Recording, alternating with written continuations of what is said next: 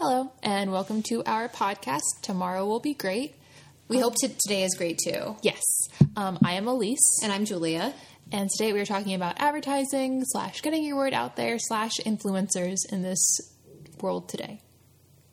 It's really amazing how in 5 years everything has changed in terms of how we are advertised to and how we're marketed to. The time that I first started my business and when I moved to Philadelphia and opened the store 3 years ago, even 3 years ago, everything has changed so much.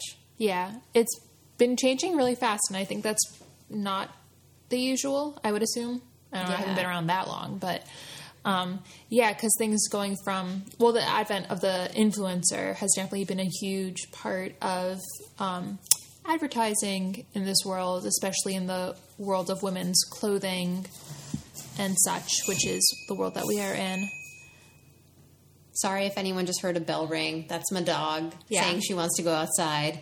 Anyways, we wanted to talk to you about those things and also just talk about traditionally how advertising has been done in the past. It used to be that the only way you as a new business or a small business or any business could get your word out there was going through a traditional way of advertising, which would be putting an ad in a newspaper, a magazine, a paid editorial. Those are kind of the traditional ways you could do that. And a lot of the times, those things were very expensive. I remember being told once one full page in, I don't know, I was even looking into smaller magazines, not even big publications, but they can be tens of thousands of dollars for one page. And that's for one issue that's on the shelf for 1 month. Mm-hmm.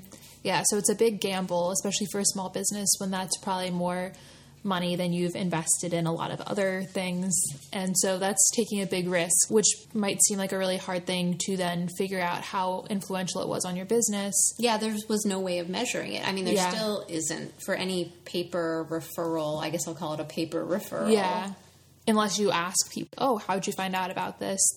You won't know. You might assume, look, my sales are up this month is probably from that. And that might be true. But unless you go and you ask everyone, you have no way of knowing that directly. So that makes it kind of a gamble, especially if you don't have a very large advertising budget or any advertising budget at all. So in a way, it's really great how the internet has evolved that gives small businesses a way to reach customers more now than it used to. It used to just be you had a website, blogging, or whatever, and you could have a sidebar ad on a blogger. I don't even know if I see those that much these days anymore, but that was like a way to have an ad. There was a person, they'd had a really good blog people like to read, and then you'd pay, I don't know, $150 a month for how many pixels by how many pixels? Like a really tiny 50 sidebar. By 200 pixels, and you have a tiny ad that says your name on it. Yeah. I forgot about those. Yeah, I did too. And then sometimes when you were a I think they called you sponsor then. Oh, yeah. And like then a blog sponsor. If you were sponsoring someone's blog, then maybe they'd also do a post about you. But that was more clear cut because you were paying for that. And it was clear that that's their ad on the right-hand side or left-hand side, wherever they put their ad bar. Mm-hmm. But now that we've all switched over to Instagram, everything is on this influencer model now, which is kind of vague. Vague is the best way to put it.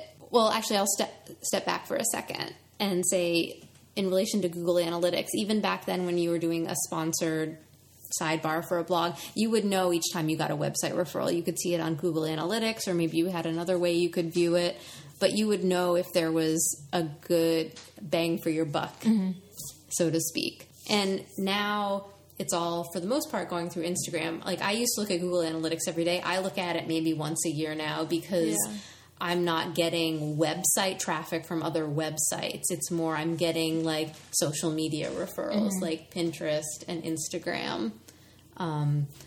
So, influencers. Let's talk about influencers. Yes. It's what happened to all my favorite bloggers. They all turned into influencers. That's the name of the chapter is what happened to all my favorite bloggers. I would say it's an appropriately termed phrase. It's a bit sad, I would say, because I don't like to think of myself as being influenced, but clearly everyone's influenced in everything they do. So you like to think you can't come up with your own ideas a lot of the time, and you have your own sense of whatever it is, what you like to read, what you like to Bye. Or at least maybe it's that I don't like to feel as though I've been so overtly influenced, someone being like, wow, look at this mug I have. It's so great. And then maybe like, wow, I should get that mug too. Yeah. And so I think that I tend to push back against that, but people like my mom will click on said sidebar ad on Facebook and maybe buy it. And maybe buy the thing. And I my cousin does that too, and I try really hard to specifically avoid ads or things that are like that. But I will say that I do think that there's some good elements of influencers because some of them will help boost small brands in addition to their big brands. So there is a way that I have found that I can find new interesting people and products to look at, but being overtly influenced always feels a little bad to me, I guess. Me too. And I think a lot of people feel that way, but we've kind of fallen into this rut where that's become the standard and no one really knows how to break out of it. Because I think when it comes down to it, no one likes to know they're being advertised at. And I think that's for why a while the influencer marketing worked really well. Mm-hmm. Like I can think of multiple brands who grew very quickly because of that model, but in the beginning it didn't feel as much like advertising.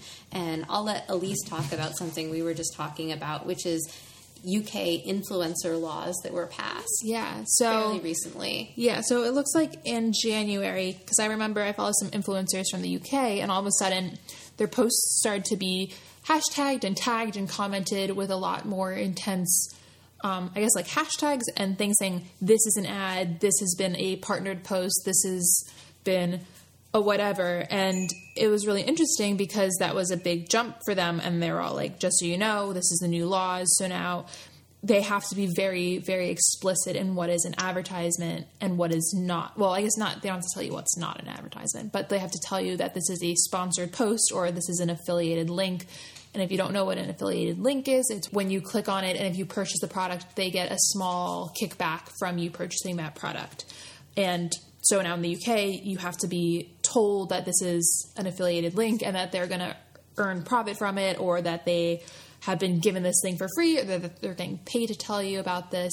And so it's just been very interesting to see the difference between these UK influencers and the American influencers who will just throw a little hashtag ad at the end of something versus the UK influencers who now have to be incredibly explicit and obvious that this is something that they are earning money for and that they might profit off of you.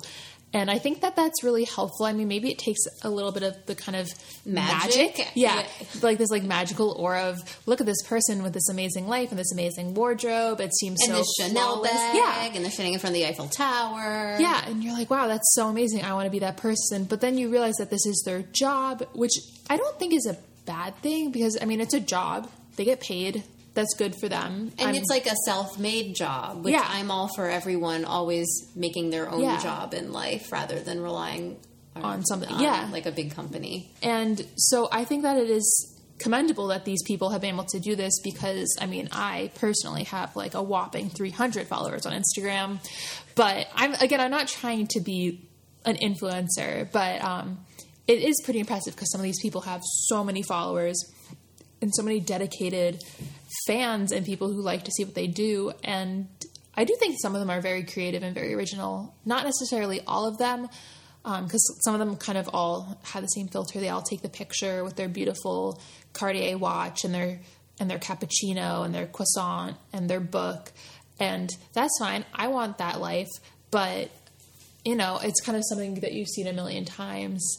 And so I think there's then the difference between, I guess, your basic influencer and then your kind of elevated influencer.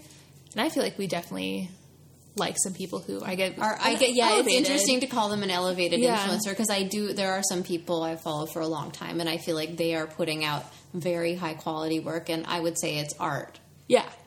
And I think that's great. And I love when I see people do that. That's what a real definition for me, segueing into something that Elise was saying, was for the hashtags you have to use for the UK consumer laws. Like it has to be explicit about that it's an ad, that it's clear, the relationship is clear, that it's a promo.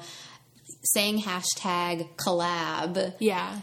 I feel like it's interesting to think about the definition of what collaboration is and how that's changed over the years. It used to be if two groups were going to collaborate, they were both going to be part of the design process or responsible for the design process in some regard. It wasn't just, I'm going to send you free stuff and then you're going to take an iPhone picture of it just somewhere. Yeah. That's more like... I mean, there are people who are real photographers, and they put a lot of work in their photography, and I used to think being a photographer was easy, but it's not. And people that are real photographers, I think, are awesome, but if you're just going to take an iPhone photo and not put much effort into it, I don't see how that's a collaboration. It's more like a promotion. It's like you're a promoter versus, I would say, what I would think is a collaborator. And I understand that people are like, oh, well, I want them to have full creative range with my purse or whatever. And I totally get that. It's just, it does seem a little bit disingenuous, I guess, to me, versus, like, especially calling it a collaboration, because I feel as though if a brand wants to do a collaboration with an influencer, it would be more a communal design process or conceptualizing a shoot or something. Something where both people are presently active in something, whatever that end goal is. Yeah, and not necessarily just receiving a beautiful piece in the mail and then shooting a picture of it, which sounds like an amazing job, gonna be honest. Yeah. Like, getting beautiful things sent to you and taking beautiful pictures sounds awesome. It does. And people get paid a lot of money for it now these days, like thousands of dollars per post. So it's easy to think, oh, I can easily make a living off of this once I get rolling.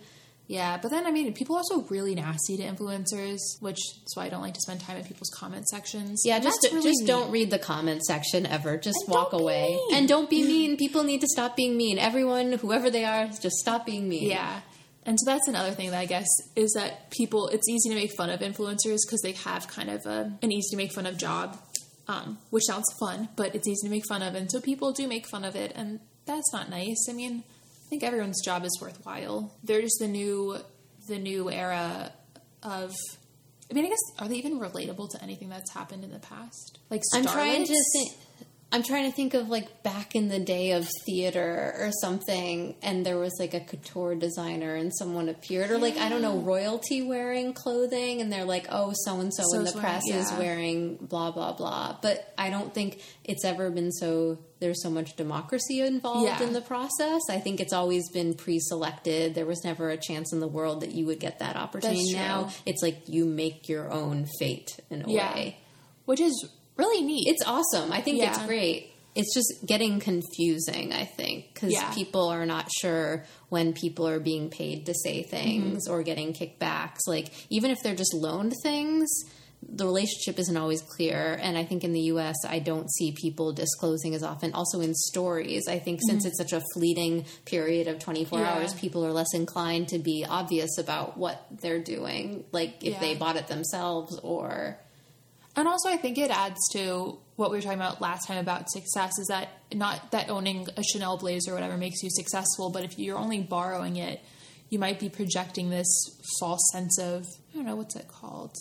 I guess success. Like, you're successful, you're wearing like a Chanel suit and Chanel shoes, and maybe they're not yours, but it might make people feel bad. And it's not your job to make people not feel bad, but it's kind of, I don't know, maybe don't help with the whole everything's perfect when everything's maybe not perfect. This is a good point to interject and talk a little bit about the idea of just borrowing clothes from a store and only having the intention of using them for an Instagram post. And so you might leave the tag on, it's hanging really easily in the back of the garment, or you can take it off if it has a safety pin and it doesn't have one of those high-tech tags that, you have to remove, or ink will squirt out or show that the store that you've used it, and it's prominently in the front of the shirt or whatever. We usually have them in the back of the garment. So we have to be really careful, and we've gotten stricter with our return policy because we're aware that this is a thing now, and people are trying to borrow clothes as if it's a rental service, which makes it complicated because we're trying to get our clothes to their home, their forever home. Their forever home. Yeah. So it's just kind of an odd point to think about how it seems totally harmless, but in reality it just keeps that piece of clothing off the floor from us and stops us from being able to sell it to where it might end up forever. While it does seem harmless, it's really not very helpful or beneficial to any store to have this happen to them. No, it's not. And I think it's all about, again, elevating your lifestyle to make it look like you live a certain lifestyle, but then you're just returning it at the end of the day. Yeah. And so that's, I guess, why people, if you want to do that kind of thing, you should collaborate with the store, with the brand, versus kind of just going behind everyone's back and doing it. On that note, I'd like to jump in, and this is not a hashtag ad. This is my own personal opinion. The book Status Anxiety is excellent.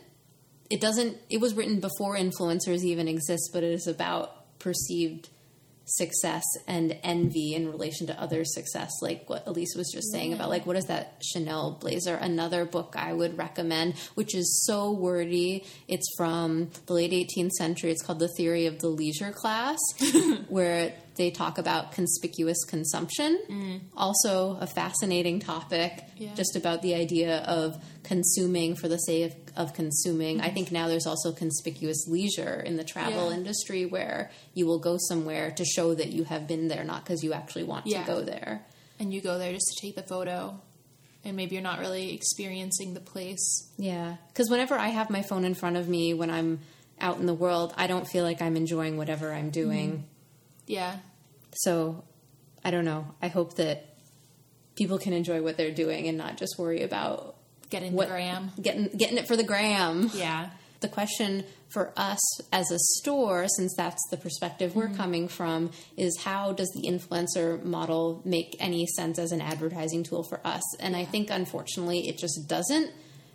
If we were working on our own brand, I could see that it would work more. But when you're a store that has ordering, I don't know, maybe 8 SKUs from one designer per season, and you have 4 or 5 of each SKU, you're not going to send out one of those in the hopes that an influencer will help you sell that SKU. Because usually people will fixate, I find, on one piece. They're not going to be interested in looking at your store as an entirety. They're just going to want to find the dress that had the picture posted of it. Yeah. I mean, I feel like, I guess as people can see, that it seems a lot more like brands, especially direct-to-consumer brands, send out lots of, quote, gifts. They have a big portion of their budget and planning that's gifting, which means basically just sending free merchandise to their followers, influencers, supporting influencers. Like people in the community that they think they're trying to be a part of. And that can be also kind of gray, because there's some brands that will send out all this gifting prior to a launch date for their product going live, and then they'll post all these pictures of all these influencers in their clothes, and all the influencers will post. And it's kind of, is it muddy? Is it like, do they just get a free top, or are they getting paid, or are they just borrowing this top to help push this launch and make it successful? Yeah, that's the other thing you said about the UK influencer laws. Yeah. They even need to disclose if something's just been loaned. Yeah, they have to tell you everything, which I think is pretty neat. I mean, it's a little less sexy to have like a picture that looks all beautiful, and then to have like, this shirt has been borrowed, this jacket has been given to me, and all that extra stuff. But it's definitely helpful, because again, I guess it's the muddy thing that it's nice to be able to see pieces on lots of different people. And so that's, I guess, the benefit of this, like, quote unquote gifting, is that you can see how different people style it, who might not be how you would style it. How it fits on different body types. Yeah. But again, it's kind of, it's muddy, because you don't really know what's what. I think it will be really hard to regulate something like this. I think you could make a broad sweeping law, but how do you regulate things that are so quick moving? Everything moves so quick now. Yeah, and I guess how then do you define what an influencer is? Like how, because if you're small potatoes, the UK government's not going to go after you for not saying that this is an affiliated link. I would assume. I don't know much about the UK's government and or politics, but it's kind of, when do you come to that point where your quote-unquote influence matters enough for people to pay attention who aren't just your followers? And yeah, it's I feel like there's just a lot of muddy terror. It'll probably keep being until the bubble. I feel like the bubble's going to burst at some point. And that's what we were trying to talk about, and we were honestly having trouble figuring out, like, what's the next thing going to be. So the question we were asking ourselves is, how can you get the name out about your brand, your store, your business these days without using an influencer? And it's really tricky. It's like asking someone who lives in a 2-dimensional space, can they imagine a 3-dimensional space? Yeah. And asking someone who lives in our world, can we imagine what 4D is? It's always hard to imagine what the next really changing business tool will be. But one thing I was thinking about that was really helpful to us in the beginning, right when we opened, was the timing just happened to be right, but we opened at the same time that this really cool hotel opened next door to us, a tiny little boutique hotel, and also a few other businesses moved in on our block, and we were all literally opening on the same weekend in April 3 years ago. And we were all posting about it. We were all tagging each other. We were all really excited. And that just in and of itself over that weekend, I think we all gained a couple thousand followers and got new people interested in our business. And I guess I would call that crowd influencing, because everyone's really benefiting from it. I don't think that anyone's really being paid for it. But it's like cross-pollination. It's like a cross-pollination by little bees. Yeah. Little influencer bees. And granted, that's kind of a specific instance, but I think if you can think of different ways to have businesses grouped together and just by default, through goodwill, tag each other, I think that's a really good way to do it. Another thing I was thinking about was just thoroughly working on whatever your brand identity is and solidifying it more, learning to take pictures. If you open your business, open it in a strong arts community, or what, if you're not in the arts, don't do an arts community probably, but if you are I need to be in the tech field, so maybe your business needs to be in a city where there's a lot of tech, do things where other like-minded people are there. But honestly, I was also really stumped trying to think about what might be next. Back to blogging. I mean, I keep hearing other people say, oh, I miss blogging, I want to go back to blogging, but I think, and this is going to sound really pessimistic, but I think people are too lazy to blog. Yeah, or to read a blog. Or to read. People are having a really hard time reading these days. Yeah. And that's part of the reason why I feel like longer Instagram captions don't always get read. I think reading, for some reason, is challenging. It sounds so negative to say that. Yeah, well, I also think it's because... Just thinking back to when I read blogs the most was when I was in high school, and Instagram wasn't as prevalent, and I didn't follow as many people, so there wasn't as much to do on Instagram. There were no stories. And I think stories also have become a massive time suck. Totally. In, the endless scroll of Instagram. And so, when I was done my homework and whatever, I would just read these blogs, and I would have time because, it's only one person can watch whatever they want to watch on TV, so what will I do other than sit down at a computer and read a blog? And I think that, also with Netflix, I feel like a lot of things have just come up that make being lazy easier. Yeah, it's really easy to be lazy these days. Yeah, it's really sad, because I definitely am a victim of the being lazy thing. I mean, I guess as you get older, you want to stay home more. And not do anything. Stay home. I feel like I used to engage more, and I'm really sad about that about myself. But I think it's a product of the time we're living in, where everything is on this handheld device. My greatest nightmare is in WALL-E, where everyone is in those chairs driving around, little wobbles. These little wobbles, and we're just we can't look away from our screen, and our chairs float around the room, and we're in this giant cruise ship in space. Yeah. I mean, also I think that all this tech and stuff makes being an introvert easier. And I am pretty much an introvert. And so it's, it's easier to just sit in my apartment and, scroll through Instagram or watch whatever just came up on Netflix. And I don't know if that's necessarily a good thing. I feel like it's actually probably a bad thing, because it makes it easier just to keep to yourself. When you're not danger to society. But you listen to a lot of podcasts. I listen to so many podcasts. She's a podcast binger, so I think there's something more interactive about podcasts, because it's engaging your mind rather than watching a story, which feels more like reality TV. That's true. And that's true.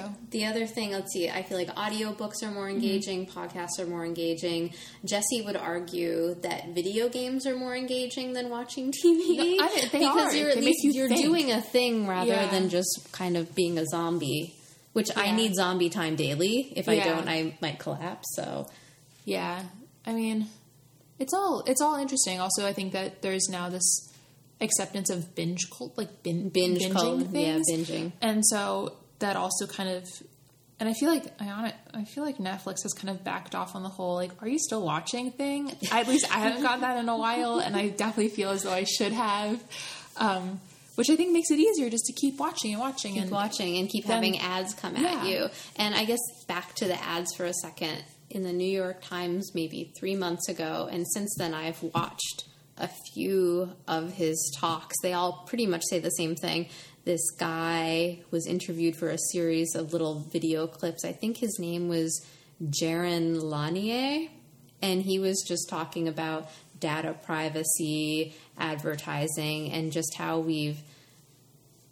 I remember the graphics for this movie they made. They had a little tube stuck in the back of someone's neck to represent the data, and the data that was coming out was a blue liquid. It was very X-Files like, and it was like the data is just being sucked and milked out of you without you realizing it. Even all the clicks, everything you click on your phone, whether it's an influencer's ad, it listens to you. Literally yesterday I was saying command hooks, Elise was talking about command hooks to hang up holiday lights. And then this morning my ad on Instagram was for command hooks, a word I've never said before. Yeah. So it's just all this data he was saying in this interview, it's all just being taken out of you all the time. And he's trying to think of creative ways which we can get past this big brother data advertising.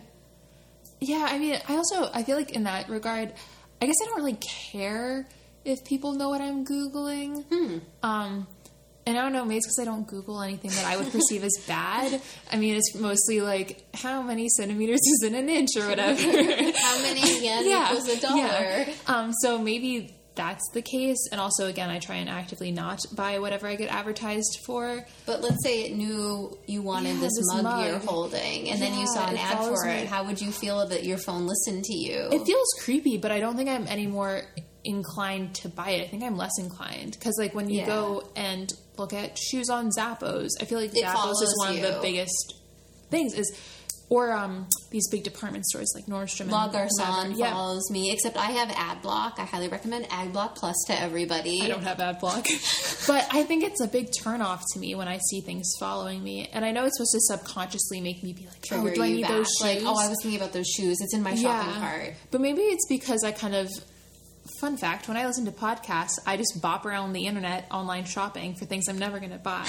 So most of these ads are just very big waste of these people's money because I'm not going to buy those $900 Gucci sneakers. I just was curious what they were like about. And so maybe that's just because I'm young and I don't know I should be scared of it yet. And I'm not really doing anything, I don't know, bad weird on the internet. Impactful. Yeah. And so I guess things like, you know, how people talk about when you look for flights or whatever, it tracks you and then will give you different prices, or like on Amazon or... Yeah, like if you're logged into your account, it might give you a different price versus your account. Yeah. So that's a bit annoying. I will give it that. But I guess I don't really care if they know that I'm like, what I'm Googling. And maybe there's more to it than just what I'm Googling and I should be more scared. But I don't know. I think it might just be because I'm young and that's kind of been a part of... Like you grew up with it. Whereas I didn't. Yeah. Because I got... Newsflash, just for reference, I'm 33. Oh, yeah. And I'm 23. So we have a 10-year gap here. Yeah. And so my experience with the internet was basically in middle school, we got a laptop, but we didn't have Wi-Fi, so we had one Ethernet cable, and me and my older sister... Ethernet cable. Oh, yeah. Me and my older sister had to share the Ethernet cable, and so we both couldn't be on the internet at the same time. I think it's also so my parents would be like, we could get our attention. And so that was kind of my middle school experience, and then high school we got Wi-Fi. And then, you know, blog reading and stuff. And then I guess in like high school and in college, this whole influencer / people stealing your privacy was kind of more of a topic. I know. I'm trying to think, why am I a bit curmudgeon-y about data privacy and just information?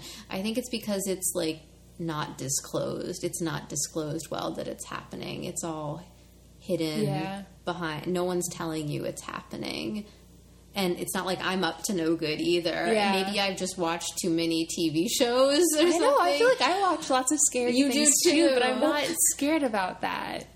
I don't know. And also, I guess I'm just scared of the future in like the 1984 sense, where what will it turn into? Well, that's another thing is I hate post-apocalyptic dystopians, and so I avoid them at all costs, and Julia loves them. I binge on them. It is my lifeblood. So maybe that's the other thing, is that I avoid that kind of concept.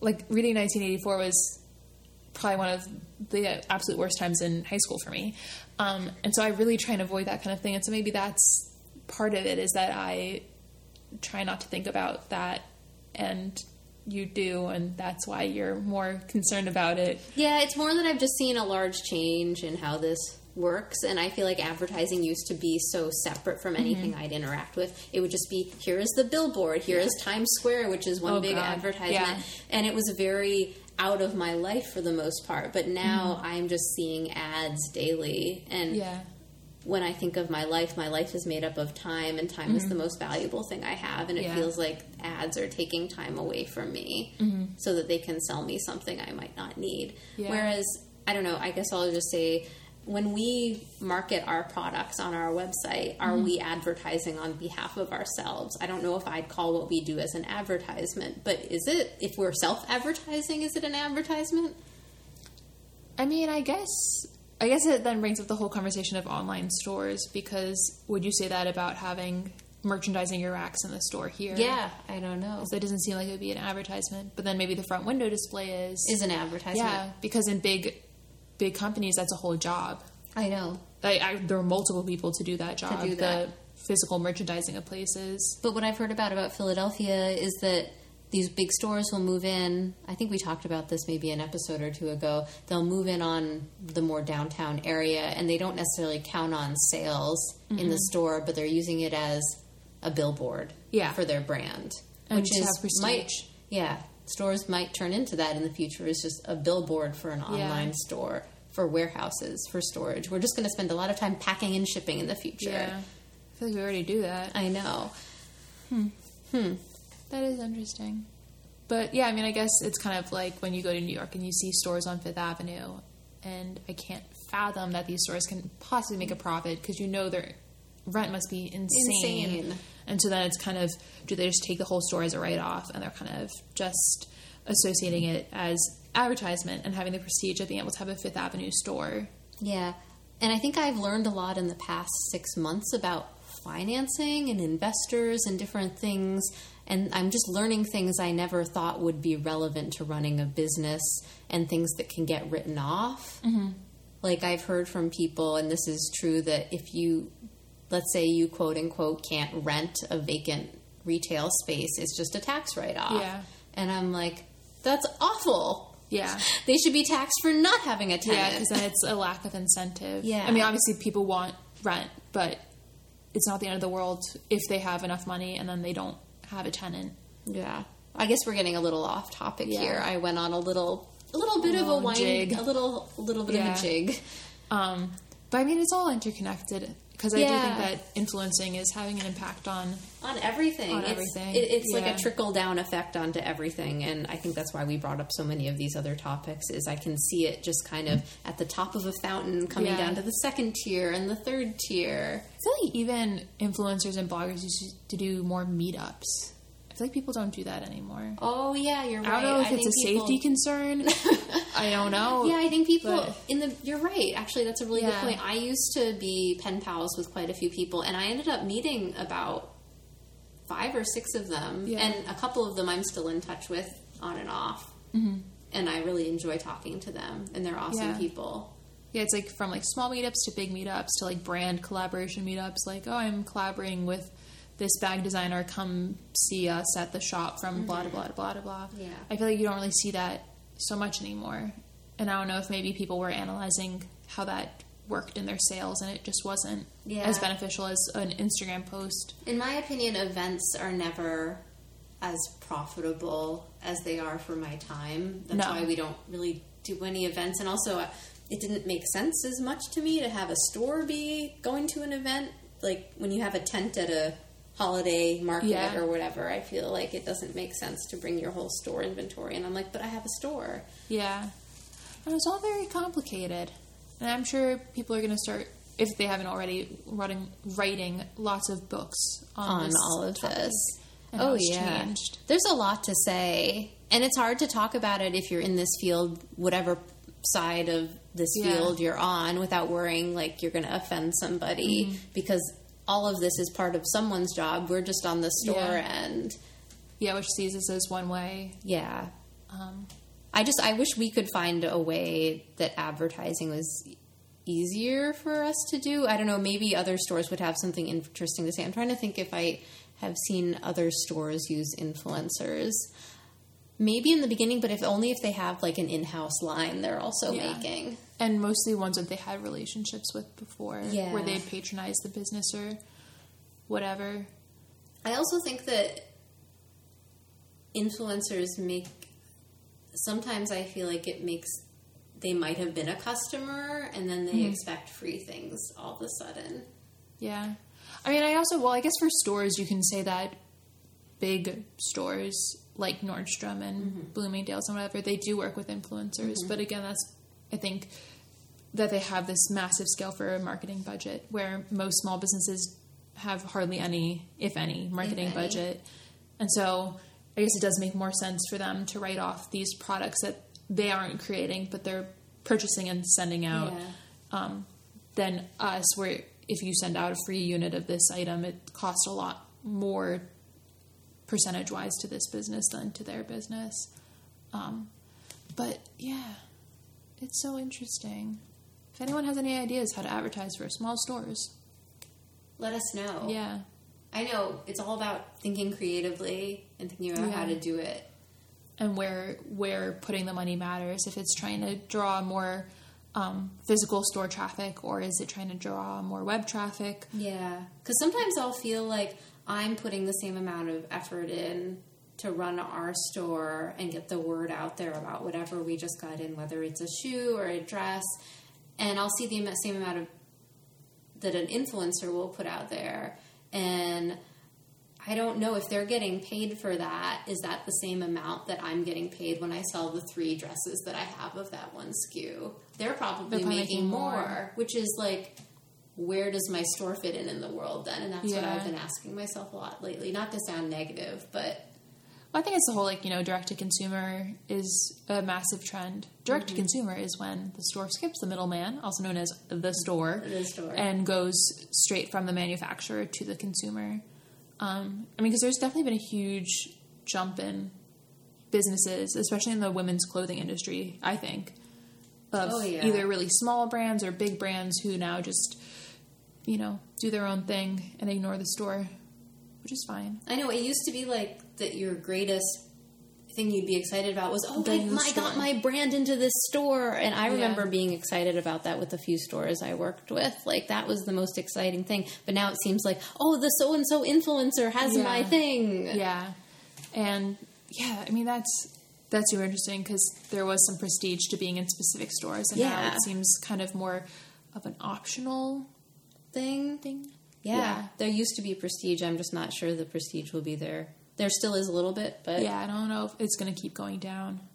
I don't know. We don't mean to sound negative. We really don't. We're positive. We're positive. We're positive. Tomorrow will be great.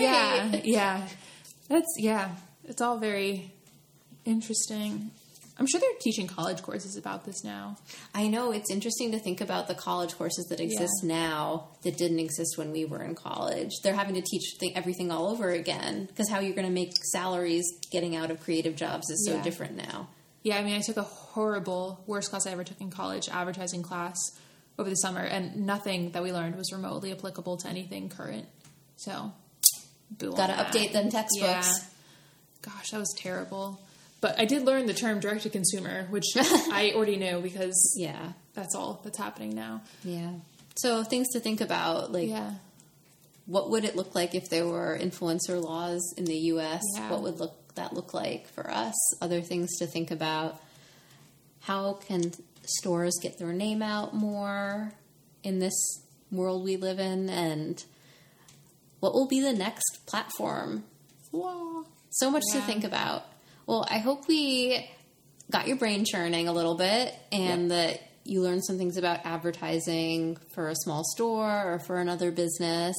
And if you have any thoughts of other things we could talk about with this conversation, just let us know. I'm not really sure where to tell you to leave a comment. Somewhere. You can email us. You can email us at info@ren.us.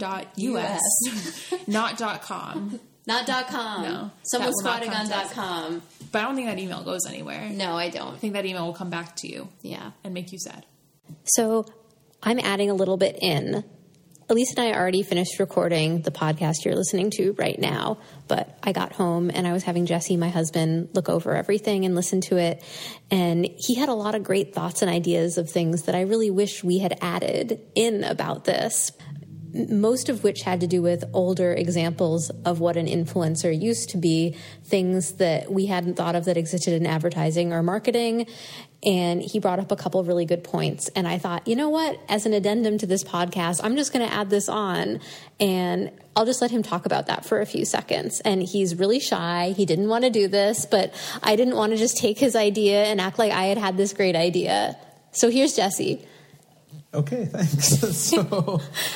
So just one thing that immediately jumped to mind for me, thinking about the whole influencer topic and how new it seems, was the idea of things like Tupperware parties or other things in the 50s, 60s, 70s, where you'd bring people into your home and say, oh, you're my friend, you respect my opinion, and I'm selling something to you, so you should buy this thing from me. And it really felt very similar to me to the idea of an influencer today, where you're saying, oh, you have a personal relationship, I have a connection to you, and I'm also marketing at you. And it seems to touch on the same kind of social aspect. There's an intimacy there of having people involved in your personal life in some sense, even though it's virtual now and not physically in your house anymore. It still seems related there. And other companies like Tupperware that fall in that same kind of multi-level marketing umbrella where you're direct selling to your friends and neighbors feels pretty close to me, even if not in the pyramid scheme sense. It feels close in the terms of the how people are marketing at one another sense. And you also said Mary Kay was another one we could think of. Also falls into that category of kind of distributed marketing, multi-level marketing pyramid scheme company. Again, not the pyramid scheme aspect as much for influencers, but just the idea that you're handing a marketing job out to people who are then going on to reach people more directly and trying to market to their friends, their family, their neighbors, everybody, and try to leverage their personal connection to get that marketing done. And that's exactly what influencers do now. Right. I never would have thought of connecting Tupperware parties, but I remember, I think my mom took me to a couple, and I was like, what is this? This is the most stupid, boring thing I've ever been to. I think we only went a couple times, but yeah, Jesse said he never went to any Tupperware parties. I don't even know where I heard of this, but it sounded like something familiar in my mind. Yeah, so this is just a side fact. I'll just read a little bit from the Wikipedia article about the history of Tupperware parties. So first, Tupperware is still sold mainly through a party plan with rewards for hosts and hostesses. A Tupperware party is run by a Tupperware consultant for a host or hostess who invites friends and neighbors into his or her home to see the product line. Tupperware hosts and hostesses are rewarded with free products based on the level of sales made at their party. Parties are also to take place in workplaces, schools, and other community groups.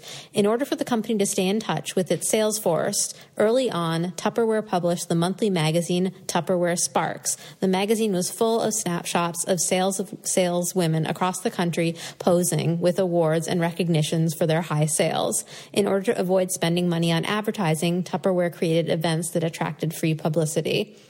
So to me, right away, I'm like, oh my gosh, that sounds just like an influencer, especially where photographing the women with their Tupperware comes in. And there's this funny little picture above that with women all around this table with Tupperware stacked in beautiful little stacks, and they're all ogling over the Tupperware. It's an old little picture from the 1950s. But anyway, just a fun side note, because I hadn't really I don't know, I don't think I'd heard of multi-level marketing, or if I had, I didn't know what it was. Any last thoughts, Jess? No, that's it. Just that this doesn't sound like as new an idea, I think, as it might seem. A lot of these things just tend to cycle round and round.